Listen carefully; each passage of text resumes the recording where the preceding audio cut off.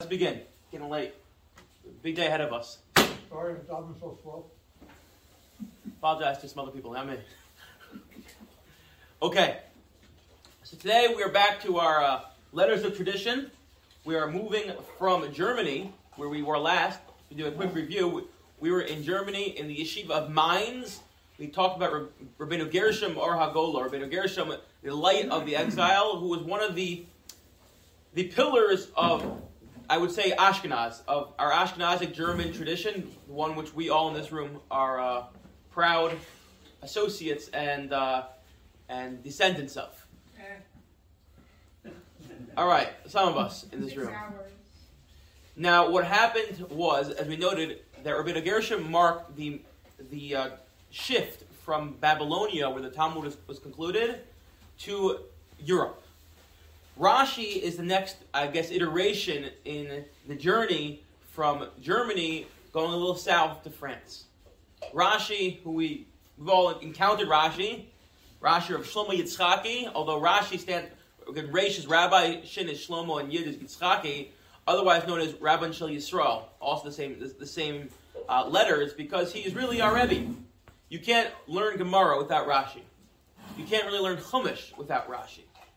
Someone who spends enough time learning Gemara, when they get to the tractates where Rashi didn't write on, automatically feel like there's something missing. I remember I opened up Masechtas Nazir once, and I never learned Nazir, and I start reading it, and within like 5 minutes, I'm like, something's off about this Rashi. This is not the Rebbe that who's been teaching me throughout Shas. And so I went and asked someone, and they said, this is probably his grandson, the Rivan. Rashi had a way with words of being very concise, of packing in there, of using sometimes one or two words, which can literally spawn entire universes.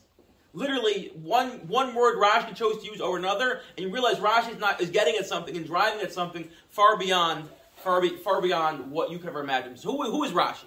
A little bit about the milieu where Rashi came from. Rashi was born in France, in a town it's spelled Troyes, but I believe in French it's pronounced Troyes. That's about the extent of my French knowledge. Rashi was born in Troyes. He was born there, he was raised there, he died there, but he had not lived there his entire life. At a certain point, he went to Germany to learn in the yeshiva of Mainz, otherwise known as Rabbeinu Gershom's yeshiva, although Rabbeinu Gershom had already passed away. He learned in Mainz for a few years, and then he went to Worms, another of the great yeshiva towns, another of the great Jewish towns, where it seemed like he was learning there, not necessarily in yeshiva. There's a bit of a debate exactly how long he was there. Some say he was there 10 years, some say he was there shorter. He was married at that point, he already had 2 or 3 kids, lived in abject poverty, and he literally just dedicated his time to learning, to studying, to learning the traditions of Germany. See, when Rashi grew up in France, France had nothing. Jewish life was centered in Germany, which means if you wanted to learn, you wanted to spend time learning the yeshiva, or you had a question came up, what did? You sent a letter to Germany. France was a new territory. Also, France was not the France as we know it nowadays. France was a feudal system. Each section was its own little country, if you want to look at it that way. But most importantly, France was divided between northern France, which was Christian, and southern France, which was Muslim. And that was two total different experiences. Northern France being Christian, under Christian rule. So again, as always, our relationship to the cross and our relationship to the crescent was always very different. Traditionally, the Muslims treated us much better. But it also was just totally different worldviews in terms of the orientation to philosophy, the orientation to learning, the relationship and to the secular and non-Jewish culture. Totally different worlds, which is why you can have people living within a couple 100 miles of each other. One's Sephardi, one's Ashkenaz, 2 different ways of looking at the world, 2 different ways of approaching philosophy, 2 different ways of approaching really some of the main things of which we look at, the touch points when we think of our Jewish life. So Rashi is born in France. He goes to Germany, and what happens is for a number of factors, once Rashi gets back to France, that essentially shifts the focal point of Jewish life to France. What starts to happen is not only do the French Jews no longer, and Rashi was only 30 years old, by the way, when he got back to France. Not only do they no longer need to go to Germany to ask their questions, we even start finding questions from Germany going to France. And in recognition of Rashi's character, Rashi's stature, and also, again, numerous other factors, including the Crusades, which kind of ended German Jewry for a long time the way we know it.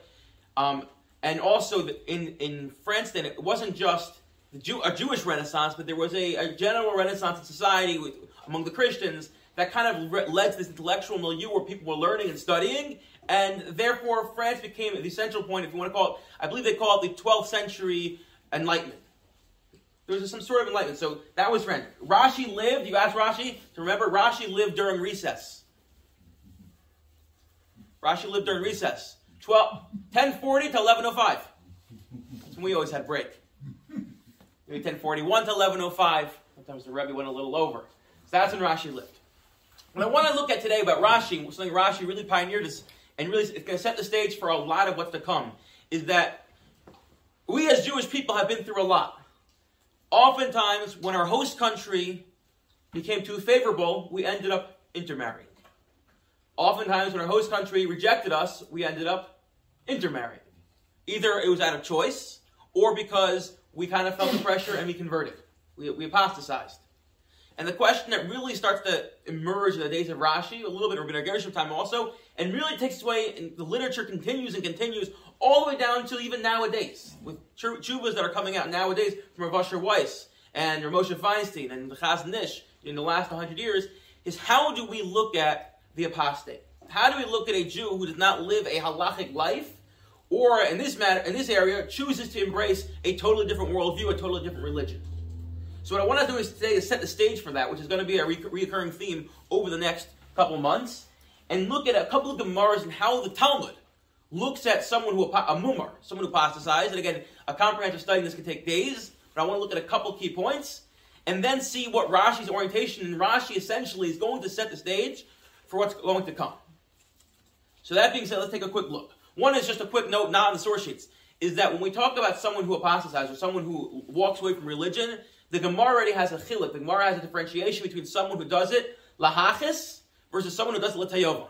The difference being someone who, let's say, they're very hungry and there's a nice piece of pig in front of them. Like, what can I do? I'm starving. They eat it. Is very, very different than someone who says, I'm rejecting Torah's Moshe Rabbeinu. That I can eat this steak here or I can eat this pig. I'm going to eat the pig just to show. I'm going to eat the pig because I'm rejecting. Very, very, totally very different.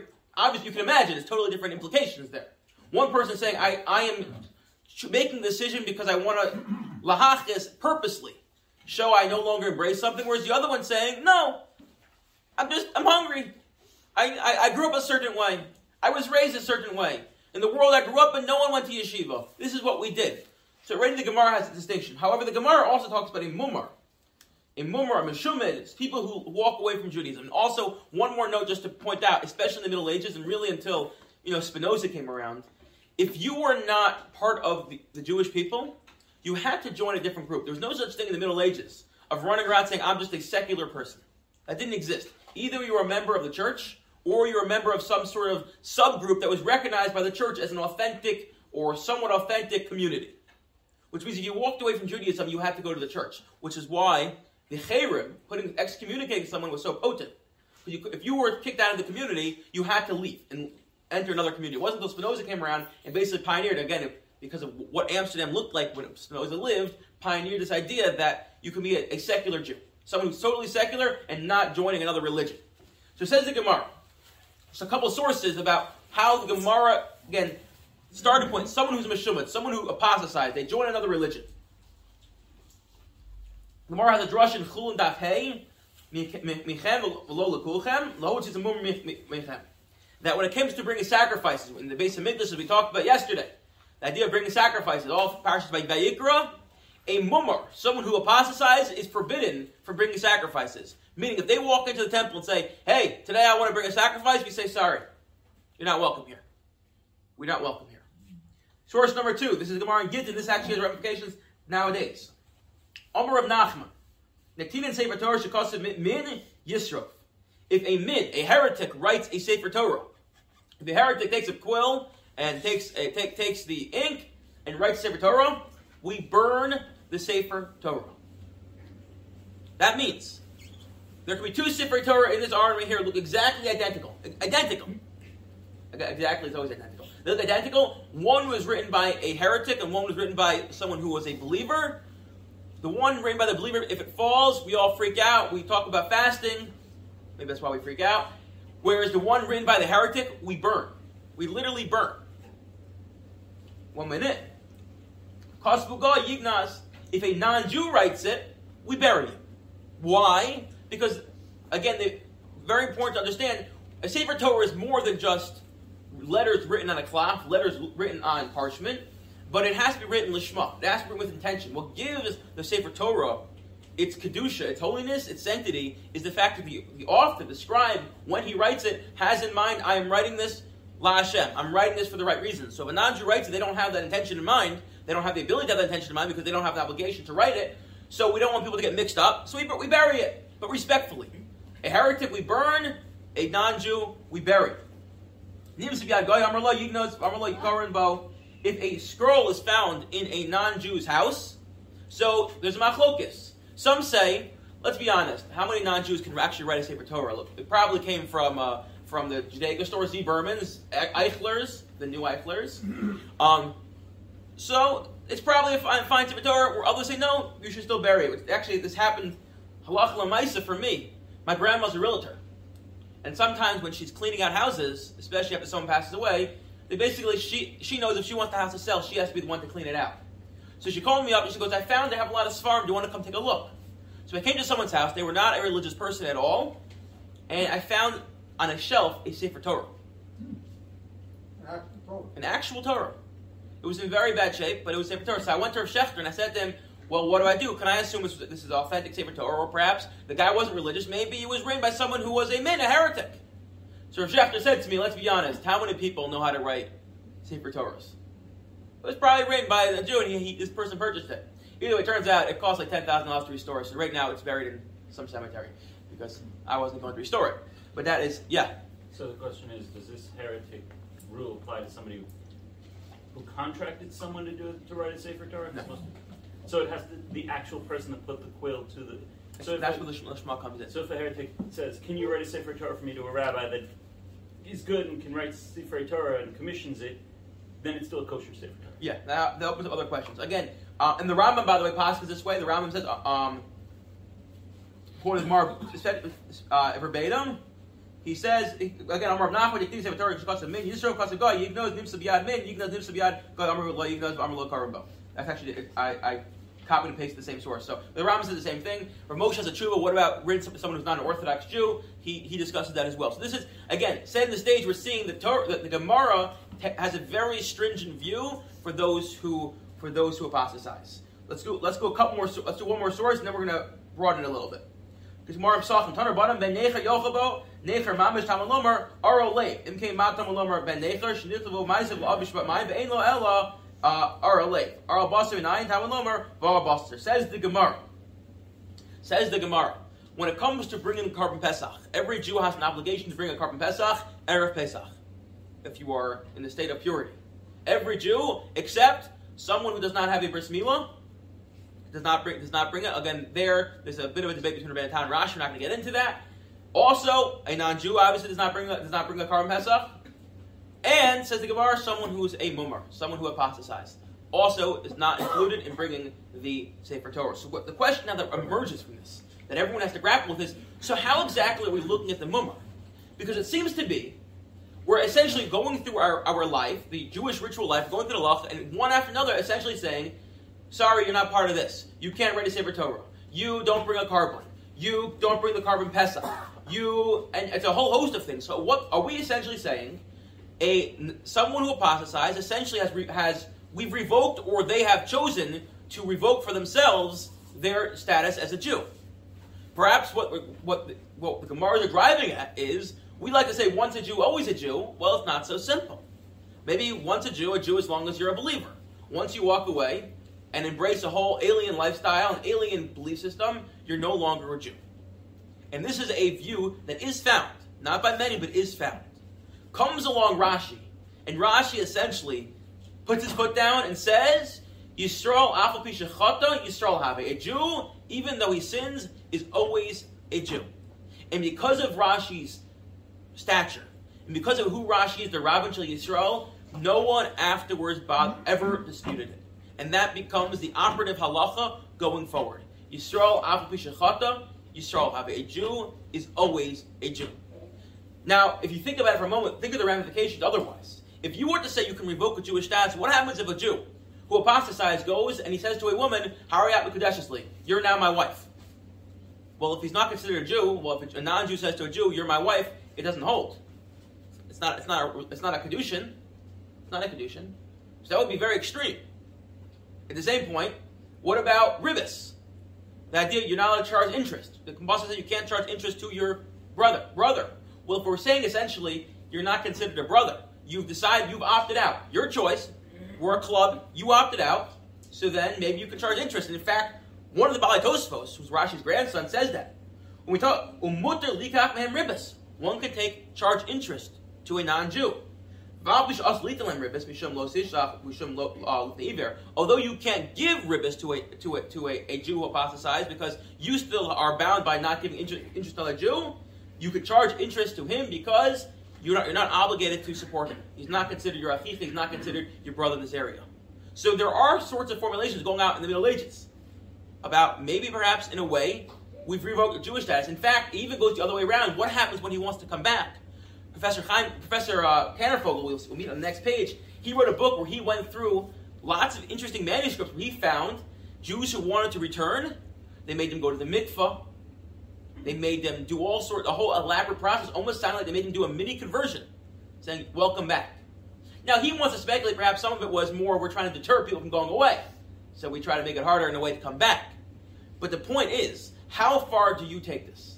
How far do you say once you walk away, you become a Christian, and you walk like a Christian, so now you've walked away. And Rashi says, Yisrael af pi shechata, Yisrael have a once a Jew, always a Jew. You can't walk away. You can't charge them interest. You can't. And although there are going to be certain areas, Rashi is not going to say, now the Sefer Torah is a good Sefer Torah. But Rashi is going to say there's a difference between rituals, which need to have a certain intention when you make them, versus the status of the individual, which I think makes a lot of sense. You could say to someone, you're a very fine, upstanding person, but I'm not going to necessarily eat in your kitchen because you don't know the laws of kashrus, and perhaps you're going to mix up your milk and meat. But it's very different than implicating them and saying you're not considered a Jew. You're not a Jew. Yeah. Couldn't you argue that same thing with regards to Torah? I mean, this is the book that we're supposed to be following word for word and letter for letter. So if apostate is the one writing it, especially in times before we had computers checking them for every little letter and mark, maybe there's a mistake. Maybe there's or an intentional mistake. Right, exactly. So I believe shouldn't the Gemara be getting at that we don't trust people to be writing our sacred Torah? So Rashi is going to say that. Rashi is going to say that, and again, Rashi is interpreting Gemara that way. It's not like Rashi saying, I woke up one day, I don't like this, I'm walking away, I'm changing things. Rashi didn't do that. Rashi is interpreting the Gemara. When the Gemara says a heretic, a min who writes Sefer Torah, the problem is, again, I think it's not we're afraid to add something in as much as it takes a certain intentionality, a certain kavanah to write Sefer Torah, and he doesn't have it. But yeah, Rashi is interpreting Gemara. Because what's Rashi most famous for? We kind of neglect to mention it. Rashi writes the side of the Gemara. Where did Rashi get this from? How did Rashi know how to do this? So Rashi, actually, it's very interesting. When Tosfos writes on the side of the Gemara, Rashi's grandchildren write the side of the Gemara, they're essentially, what their contention always is, and their intent always is, the Gemara is one unified book, and therefore when there's a stira, when there's a contradiction between two texts, the Gemara Avodah says one thing, Avodah Zarah says one thing, the Gemara Bava Basra says something else, what Tosfos' job is, essentially, is to say, well, let's figure out, why is there a mistake? Why is there a stira? Why is there a debate? Why does it look like there's a contradiction? And what Tosfos is then going to do is try to say, oh, you think these two Gemaras look the same? Well, there's a word here that shows that the Gemara has a little bit of a different principle going on here. Or Tosfos will say, this Gemara is dealing in a very specific case. Tosfos looks at the Talmud as a unified book. Rashi does not do that. Rashi looks at the Gemara, each one was written, and therefore when Rashi comments on the Gemara, Rashi's not commenting on it as if it's a unified book, but rather going through the Gemara, Shak Lataya, line by line, and saying, if this place, this Gemara, this is how I'm going to interpret it. Yes, maybe it contradicts what's said elsewhere. Tosfos can figure out why that may be. But for Rashi, he's always trying to figure out what it is, and also, Rashi, what made him so great was, he was really, when he went to Germany, one of the things he learned from Rabbi Yaakov Yakar, one of the great early Ashkenazi Rabbanim. So when he writes in each Masech, in each tractate, he's essentially writing what he heard from his Rebbe. And he had different Rebbeim for different chapters, for different tractates. which is why already you find in the Achronim saying when Rashi contradicts himself in different Masechtas, it's not that he's really contradicting himself. He's just saying this Rebbe taught it this way, this Rebbe taught me the Masechta this way, and I'm just going to transcribe the Torah I heard. Why they say it's a mitzvah kala to miyashiv it, to figure out what's going on there. But Rashi again, who was writing the Gemara, Rashi knew this was true. It's more of Rashi interpreted the Gemara this way, whereas others did not do so. But my point is, the force of Rashi's pen, because of his personality, was once Rashi said this, no one mainstream argued. And again, as always in Judaism, there's always someone who's going to argue. There's always outliers. That's just how we live. Even people who are great Rabbanim will sometimes have we call it Das Yachid, a sheet that's out there. That's just the way we live in life. But we reject it. We say you're a great rabbi, but photo, with all due respect, usually when we say with all due respect, we don't mean much respect, but we say with all due respect, and it happens the same thing in the world of Machshava and Hashkafa as well. You can always know, Mark Shapiro put together a book where he pulled out random shitas and about the 13 central beliefs. Oh, this rabbi didn't believe in it. But that's just not the way halakhic process works. We can reject the shita and still embrace the rabbi. Either way. Rashi also, by the way, wrote in the Chumash, as we know. Rashi and the Chumash, they say from the Rashbam, Rashi's grandson, never saw it written inside. He said, Rashi and the Gemara had been around long enough, I could have written it. Rashi and the Chumash I could never have written. It's a wonderful, if you open it, it's a wonderful parish where he blends together Pshat and Drash. He blends together the Pshat, but also the simple meaning of the text, but also pulling together all the different Midrashim and the Agad and the Gemara and putting it together. It's interesting, Professor Abraham Grossman, who wrote a very important work on Rashi, he wants to argue that in Rashi's time in France, the Christians were engaged in a very similar interpretation of text. And there always was a debate. Do you read the text at face value, or do you use more the drash, even in the Christian world? And some people chose one way, some people chose the other way. And Rashi's time was when they started blending the two, so Rashi came from it. Again, how much you want to ascribe Rashi's influence from what's going on around them, that's up to debate, always. That's the perennial debate when it comes to academia. But you also can't deny there's certain cultural undercurrents that affect all of us. That's just the way we think, what we think about, what we talk about. Just one example, and then we can end quickly. We can end on that. Rabbi Dr. Slifkin, Natan Slifkin, otherwise known as the Zoo Rabbi. So he wrote his. I was in Beit Shemesh the week he got his dissertation. He defended his dissertation, got his PhD. So first of all, someone walked up to him and goes, "Mazel tov, I wish you many, many more." So everyone laughed. He goes, "You think you're funny? My father too." But he wrote his PhD about 18th century and 19th century rabbinic encounters with zoology. And what he wanted to show is one of the things that you find in the works of Rabbanim then was trying to figure out exactly how can it be there could be an animal that was extinct.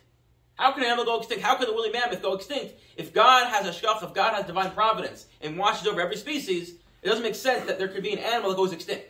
And they come up with all sorts of answers.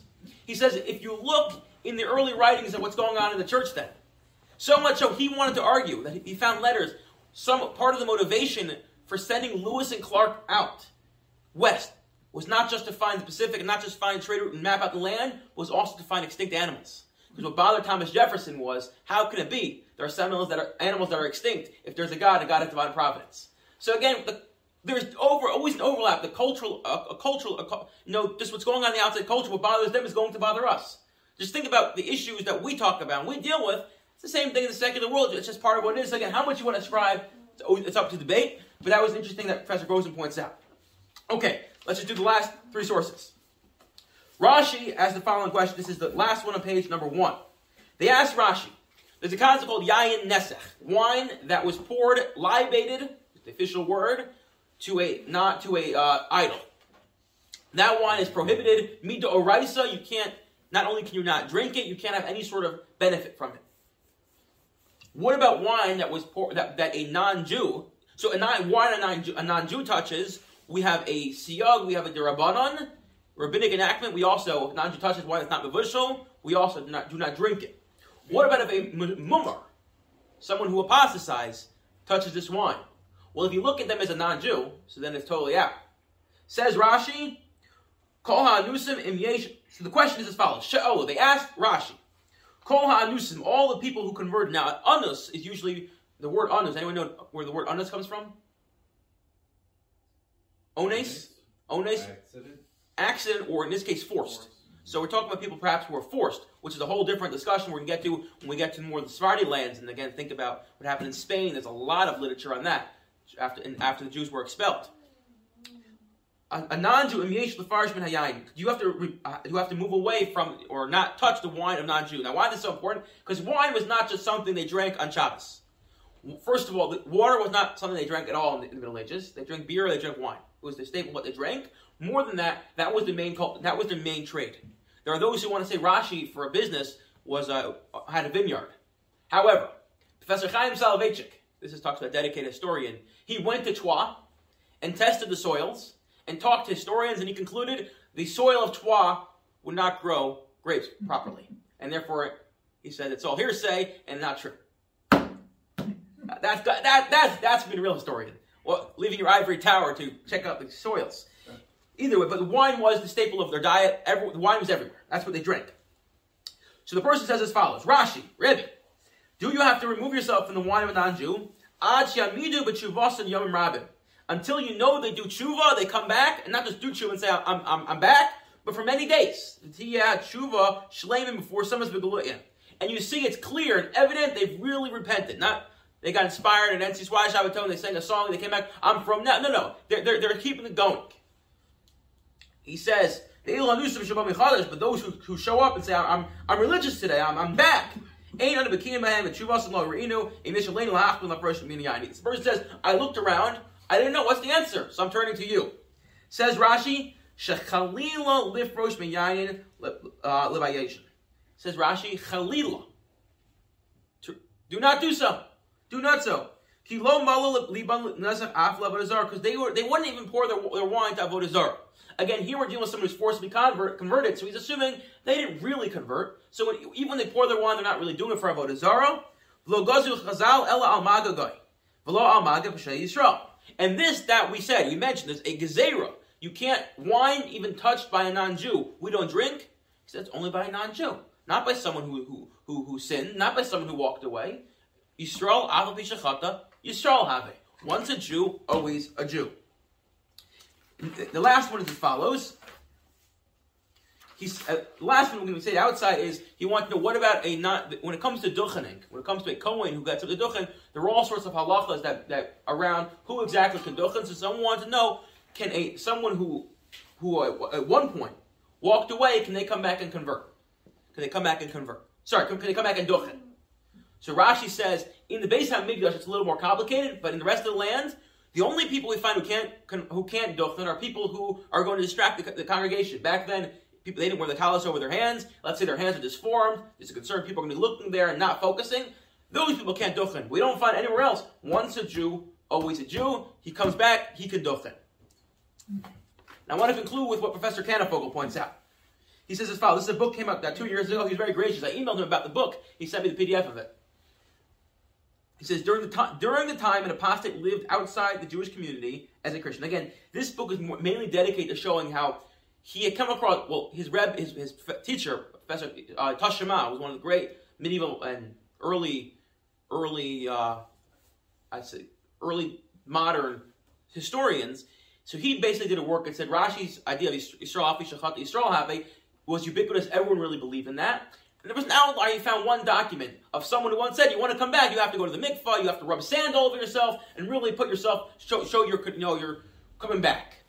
Professor Kannefogel said it, after doing a lot of research, no fault to Professor Tashema, a lot of this stuff was documents and manuscripts he discovered much later after Tashema passed away, showed how there were these ideas floating around. That's what this book is dedicated to. But he opens up talking about Rashi. During the time an apostate lived outside the Jewish community as a Christian, the members of the Jewish community in good standing were not to consider an apostate or relate to him in either personal or economic matters as a non-Jew. Meaning, you don't relate to him as a non-Jew. You don't charge him interest. His wine is okay.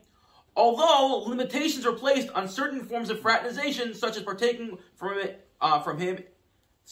food of an apostate. Meaning, makes a lot of sense. If someone walks away, we say, look, you're still a Jew, we love you, but we're not necessarily going to go and hang out with you all the time because it's a bad influence. You're wearing a cross around your neck. We don't want to, but we love you, and when you want to come back, you're more than welcome to come back. And we'll take the cross and we'll change it and we'll look like a Magen David and all will be well.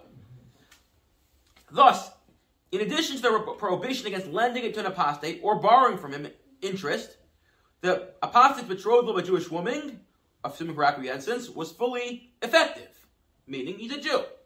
At the same time, once an apostate made the decision to return to the practice of Judaism and to the Jewish community, and his commitment to repent became known, meaning it wasn't just he shows up one day, oh, I'm Jewish, okay, fine, come eat with me. We know, but it's known. Other Jews were permitted to consume his bread and drink his wine. There was no need for a waiting or probation period to confirm that his return was undertaken in good faith. It wasn't like, oh, wait 2 years, come here, wait 2 years, we'll see. Rashi's ruling in instances such as these were not always novel, but he had two overarching aims in offering them. First, he wished to dispel the notion that apostasy to Christianity constituted an irrevocable dislocation of the individual from Judaism and the Jewish community. Number one, he wanted to say, once you're a Jew, always a Jew. It's not like you can cast it off and walk away, which by the way works both ways. Baptism did not vitiate the individual's halachic status as a Jew, even in instances where the apostate accepted Christianity willingly. Even when the guy said, Kima v'kiblu nasiv v'nishma, I'm taking on Christianity. Nope, he's still a Jew. Second, Rashi understood that Jewish converts to Christianity during this period often vacillated in their new religious commitment. They weren't always strong. They doubted themselves. They did it because perhaps they thought they'd make more money. They did it because they thought they'd get a certain prestige. They did it because they had certain issues. But they vacillated. In accordance with the status of the Mummar Talmudic parlance, whose rejection of Judaism or Jewish law was perhaps only partial or temporary, and his return to observance was deemed possible, if not imminent. Rashi, those leading halachists in Ashkenaz during the 12th and 13th centuries, who embraced his view, wished to encourage and ease the way for the apostate's return. Says Professor Kannefogel, Rashi understood people who walk away don't always do it with full heart. Even when they do it with full heart, oftentimes they have doubts, and therefore Rashi wants to make it as easy as possible to come back. I think what we see from here is as follows, that when you read the Gemara, it takes a very strong, it seems like a very strong and stringent and harsh view of those who walk away. And there's a certain, you can understand it a little bit, especially Christianity has not always been so good to us. The pagans have not always been so good to us. Their lives, their lives are antithetical to, in terms of their beliefs are antithetical, some of them, to what we believe.